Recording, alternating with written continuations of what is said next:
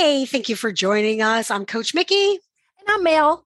and we're so glad that you're with us today. And if this is your first time joining us, come on in and make yourself comfortable. Grab your cup of coffee, your cup of tea, or whatever beverage you're drinking in your side of the world. And some of you have reached out and said you're drinking something a little stronger when you're visiting with us. So, okay. I'm That's excited me about this morning. Did you put a little cognac in your coffee? Ooh, I won't tell. So we are going to have some fun today, and a lot of you have reached out to us, and this is something we haven't had an opportunity to do. So Mel and I were talking, and we are going to do a podcast today, getting to know Mel. Getting to know Mel. So everybody wants to know a little something about you, and this is going to be fun. And then, in all fairness, at some point in time, we'll come back and we'll do me. We'll do getting to know Coach Mickey. But this is all about you today. Boring me. Oh, you are not boring. So you know what? We're just going to jump right in and find out who you are, what you do, and where we're from.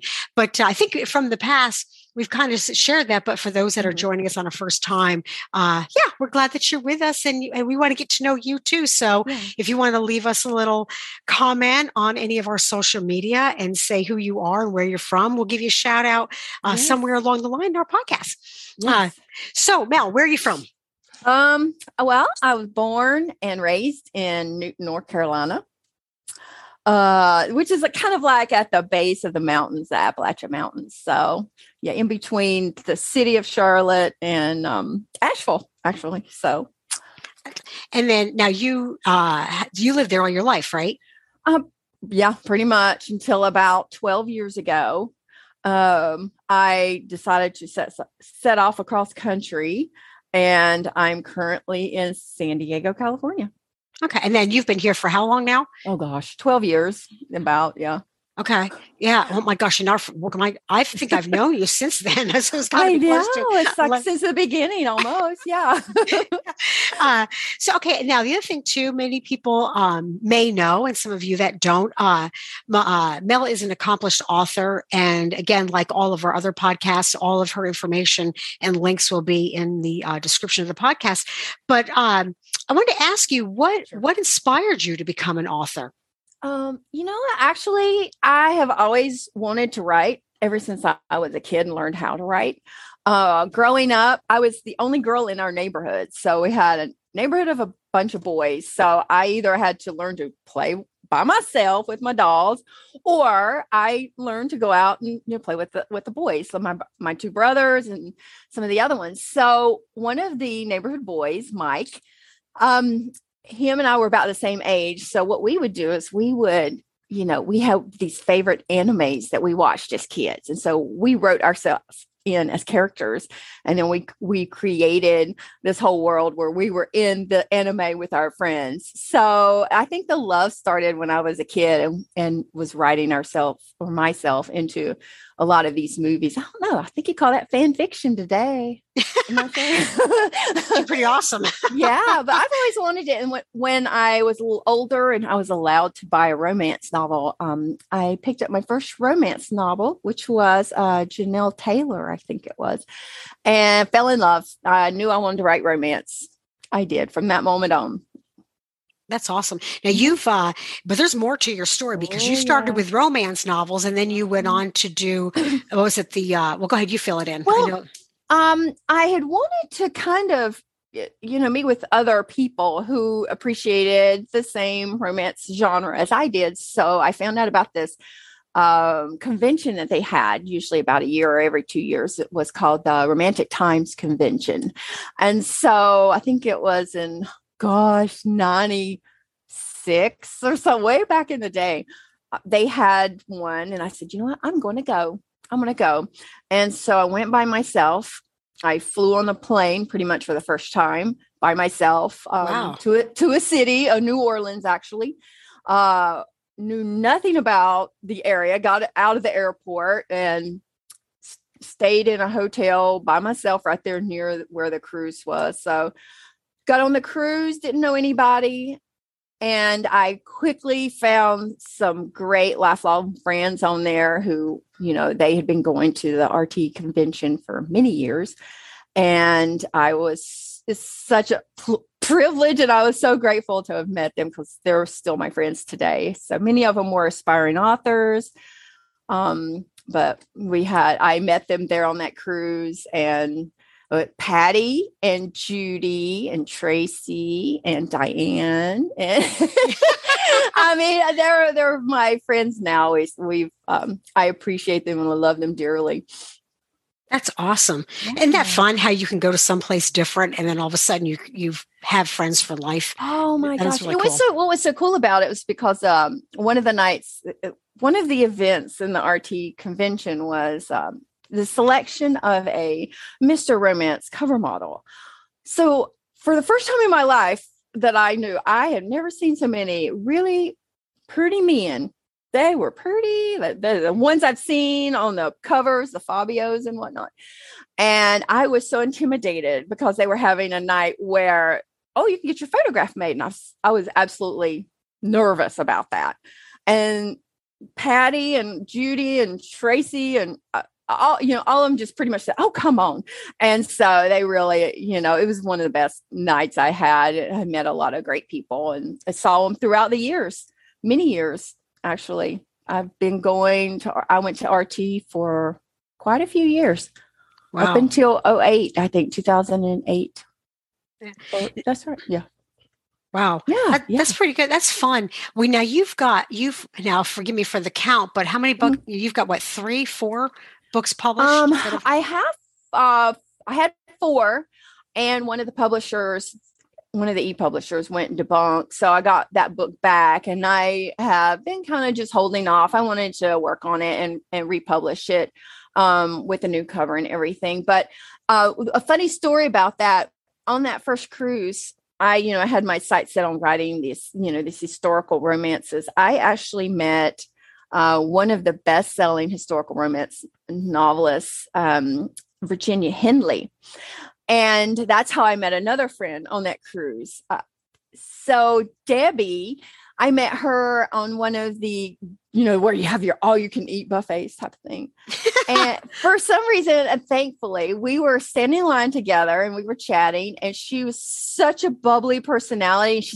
She was fortunate enough to have been set up to be the cabin mate of Virginia Henley. And so she invited me up to their cabin, and we sat there, and Virginia Henley literally sat there and gave us advice about becoming an author. And her advice was, it's very hard because at the time there weren't that many ebooks. It was all, you had to go through New York publishers. So it was really hard because you couldn't get published unless you were already published. So it was a kind of a catch-22 thing. So she said the best way to get published is there's this whole underground. There's millions of women are reading these books, and they're spicy and they're eroticas. And so if you could get a couple of those under your belt, then you would have something to take to New York to show. And so I actually got the advice from her to start there first, but I had no clue what I was doing. Pure imagination. I love the fact you just jumped in. Oh my gosh. Yeah. I even have friends and family to this day that won't read my stuff. Oh, that's enticing for everybody listening. So yeah, remember people, the links will be in the podcast. It's spicy and extra spicy on there. That's awesome. Well, I mean, besides your writing, I know one of your passions is photography. And that's really kind of cool because they really kind of go hand in hand to have that vision and that eye set. But what really inspired you to do that, to look at photography in the way that you do? You know what? I was trying to think about that the other day. I remember I'd always had a passion when I saw, the results of a camera when I was a kid. Actually, you could shoot something and then you could go in this room and you could put these papers, in these chemicals, and out would pop an image. And it always fascinated me. And so my parents had gotten me my first 35 millimeter film camera when I was I think maybe 13. I was, teenager. And I had no clue. We had no internet, no YouTubes during that time. So I was having to learn this and go to the library and find books. And I did a lot of, shooting and realizing what works and what doesn't, because I had this affinity about these beautiful, sceneries primarily that I wanted to document in a more artistic or creative way, because I know that sometimes life happens and they're building on it and it's gone forever. Or, they tear down a particular beautiful building and put up a new one. So I always wanted to be kind of a historian in a way, of just documenting the world around me. And I've just always loved it and being creative in that aspect.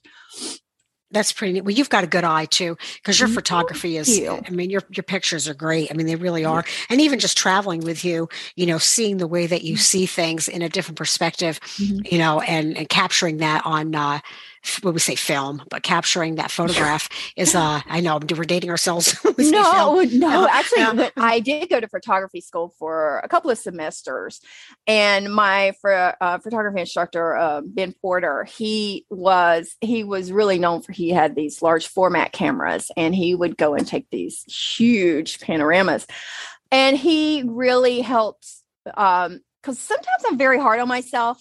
I can be a bit of a perfectionist. And if I don't get it right, especially when I was younger, I'd get very upset because it'd have to be perfect. And I don't know why I always put that on myself, but between him and some of the other instructors, I literally learned to, basically just let the art take over and don't worry so much. I mean, of course, I learned the technical stuff of it, but to just go with it, a lot of times just go with your creativity and just let it go.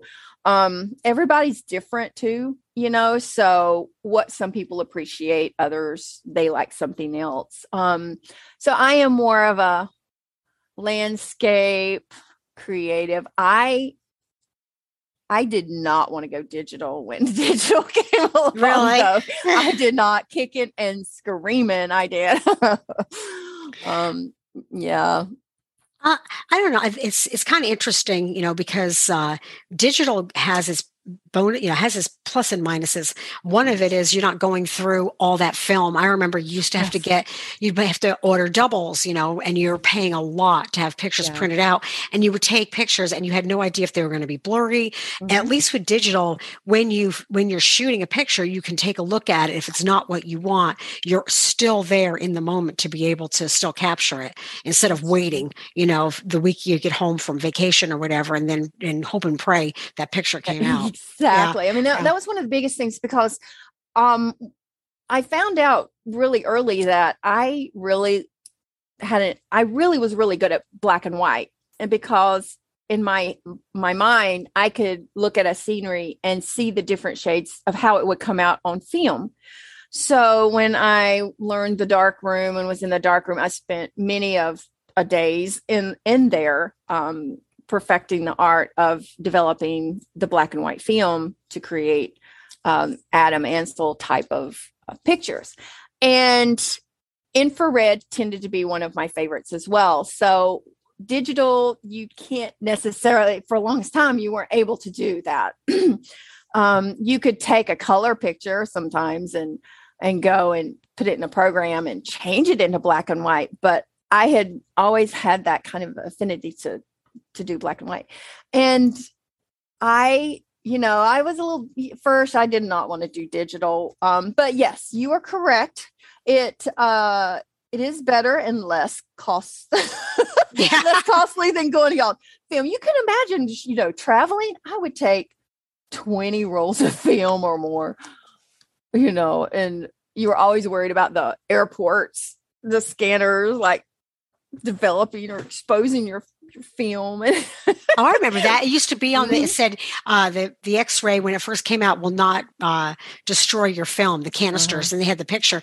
If anybody looked at that now, they'd be like, "What? What's that? What's that?" But the funny thing is one of the local photography shops here in San Diego, that it is coming back.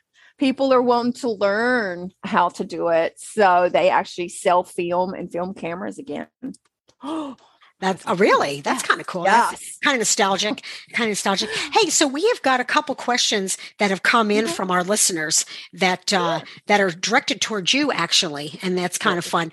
Yeah, I know this is going to be an easy one. So Emily Gonzalez has asked, "How's your Spanish classes coming along?" Well, I'm already advanced to I think the Rose level now, which I know no one knows, but I still do it retake some of the older ones. It keeps you going back and refreshing I'm doing okay. I could ask where the bathroom is and how to order a ticket, a bus ticket and stuff like that. So I do feel I've come a long ways from where I was. So it's progressing. It's progressing slowly. Maybe in about 3 years, I might have it down pat. Well, that's hey, you're still going. You said you're doing what, every 15 minutes or 15 minutes a day? I do about, anywhere. Sometimes I might just want to, I might only have 5 minutes. Sometimes like the other day I had half an hour or more. So yeah, I'm still practicing it.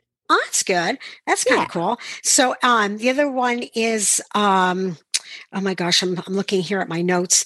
But while I'm looking for those, I wanted to ask you, we're going to kind of do a couple quick fires here. Okay. And this is something just to kind of get people to know who we are. So do you have a motto? Do you have a motto that you grew up with or your family grew up with? That's something that you live by?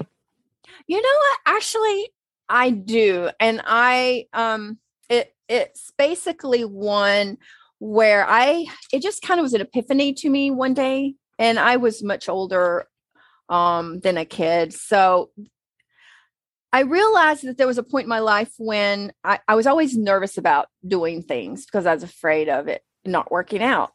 So I finally learned at one point, and I don't know what triggered it right now, but I did not want to be older and look back with regrets. So I started looking at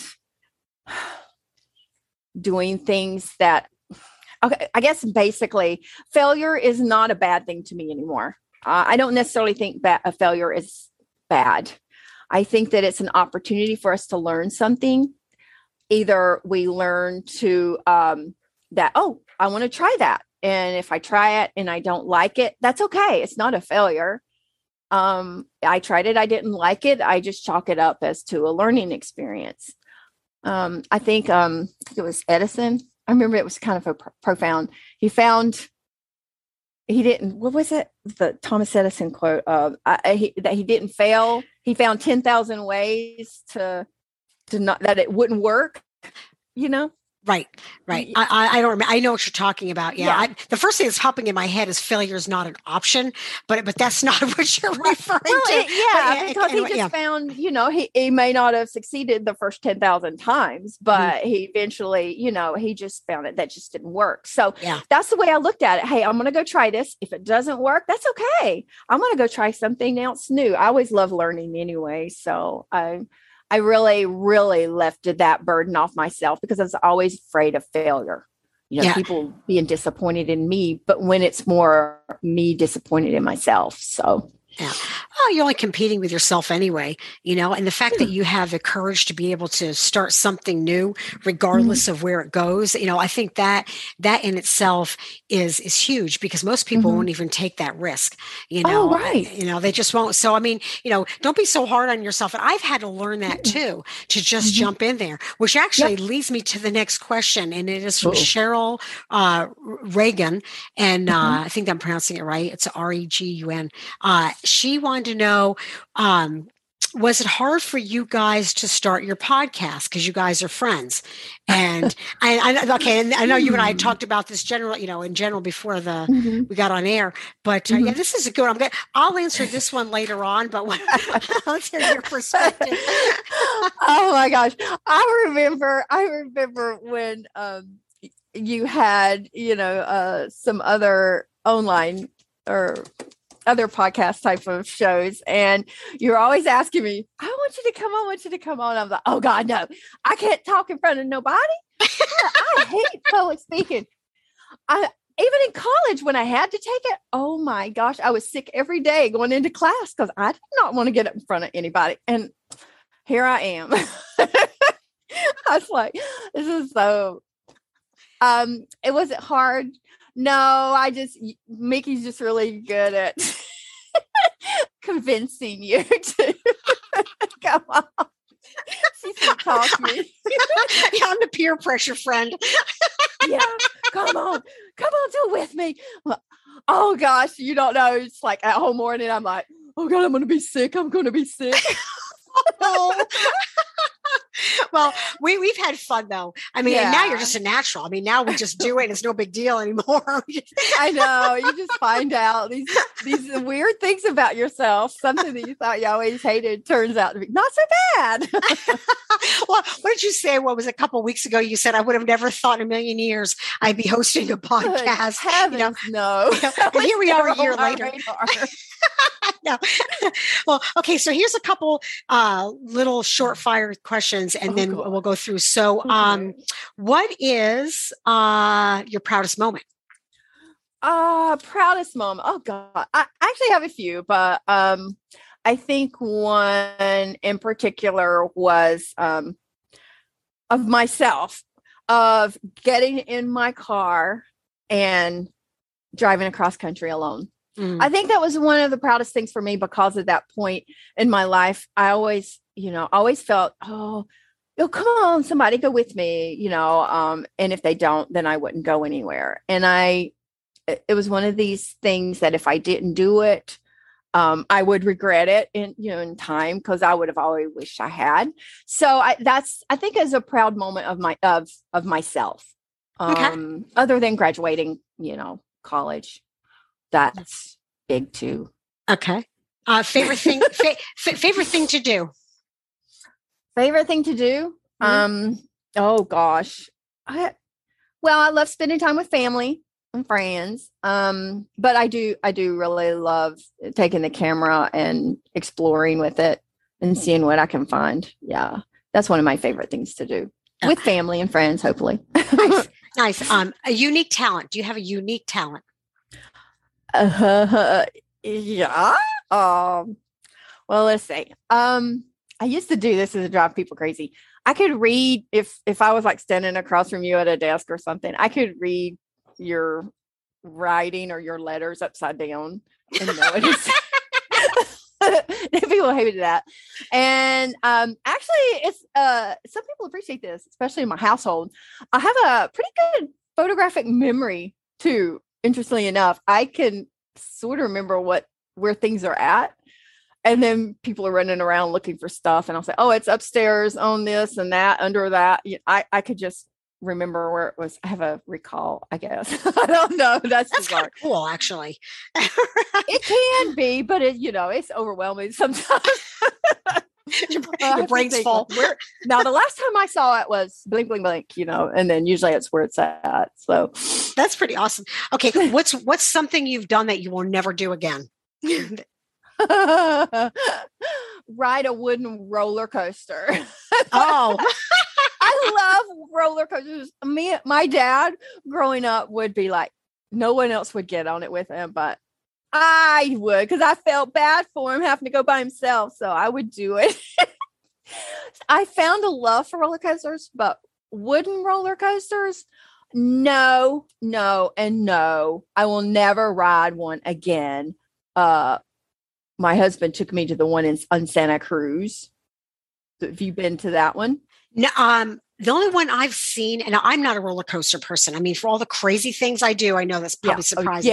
I just, well, but the only one I've seen that's wooden is the one down in San Diego, down near Balboa.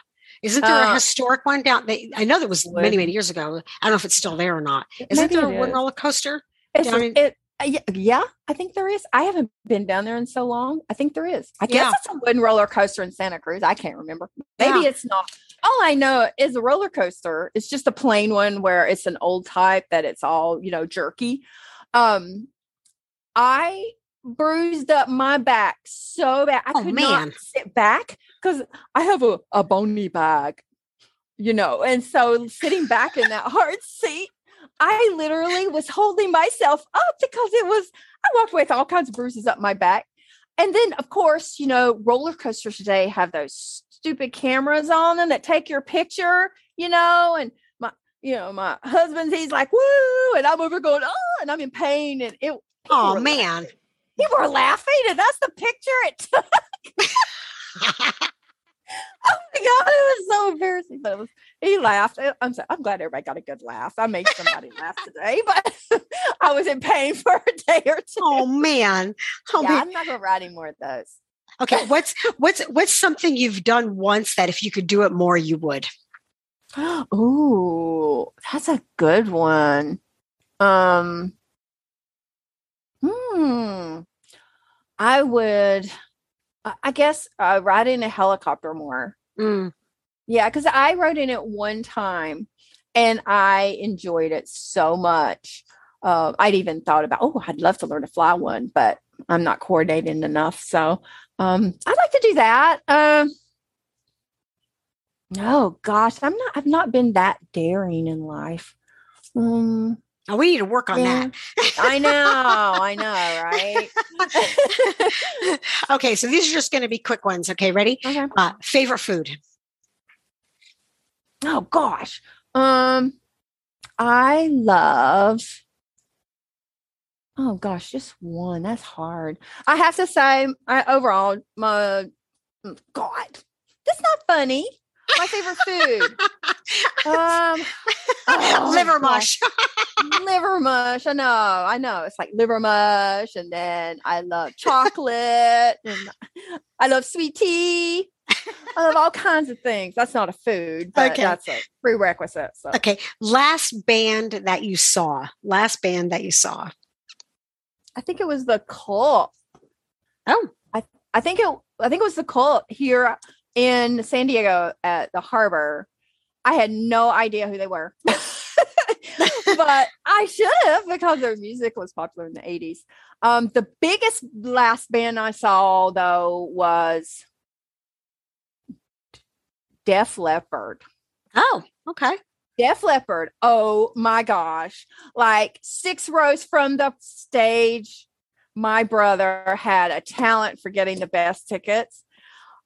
Oh, that was just marvelous back in the day. Oh, loved it. Loved it. Yes. Okay. So with that being said, who's your favorite band? Oh, I have a lot, but Def Leppard was always way up there on the top because I just loved all their music. Mm-hmm. That's pretty cool. And then you went and saw them. That's kind of fun. Yeah. Okay. Yes. Favorite place to travel to? Well, of course, Europe. I mean, I've been to Italy. I'd like to go back and see the rest of it in other areas, but I guess my overall favorite though has to be Prague. Mm-hmm. Prague, hands down. That's nice. That's one place I haven't been. That's on my list. That's awesome. Number one, first. That would be my favorite. But as far as a country, Italy would be. So far, I haven't been to the others yet. So, do you have any animals? Yes, I do. I have 2.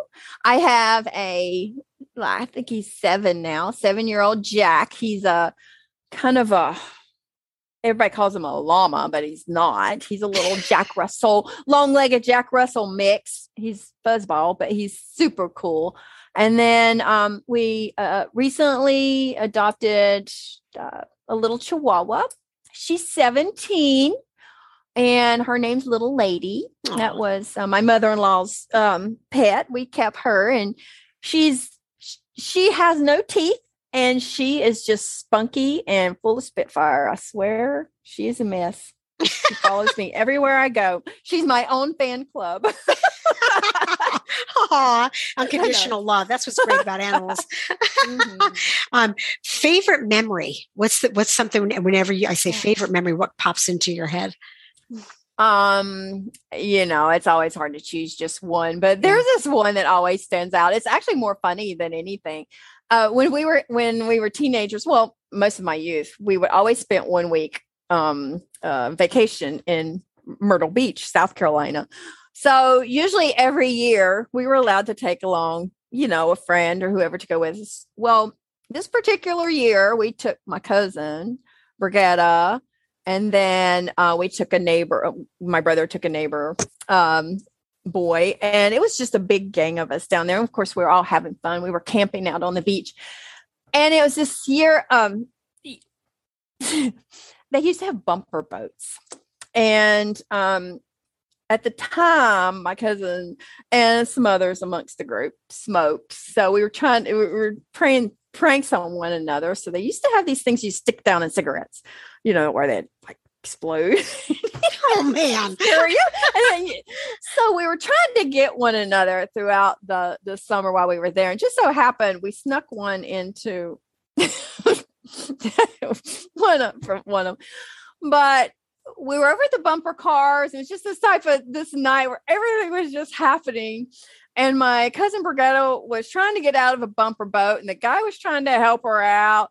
And the bumper boat slides away, and he falls into the water. And we're just like, it was just hilarious. The poor guy was just wet through and through, and we had just given him a hard time, I think.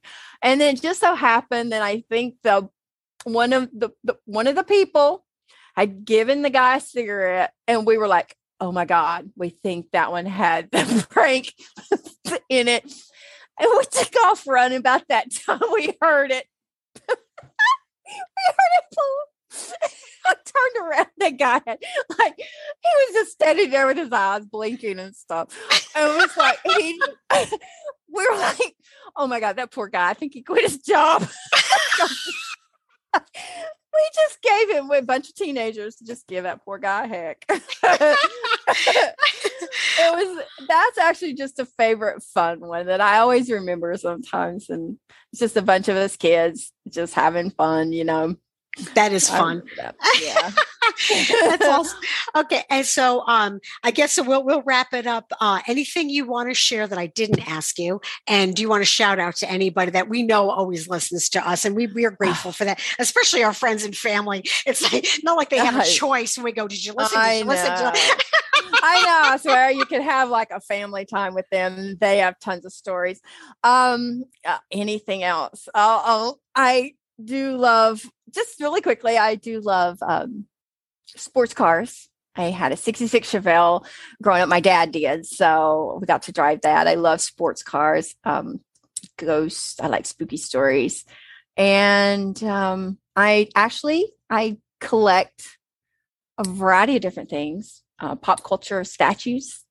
And I think that's about it. But I do want to say, I know I've already talked about Debbie and Patty and Judy, Tracy, and all of my friends from RT.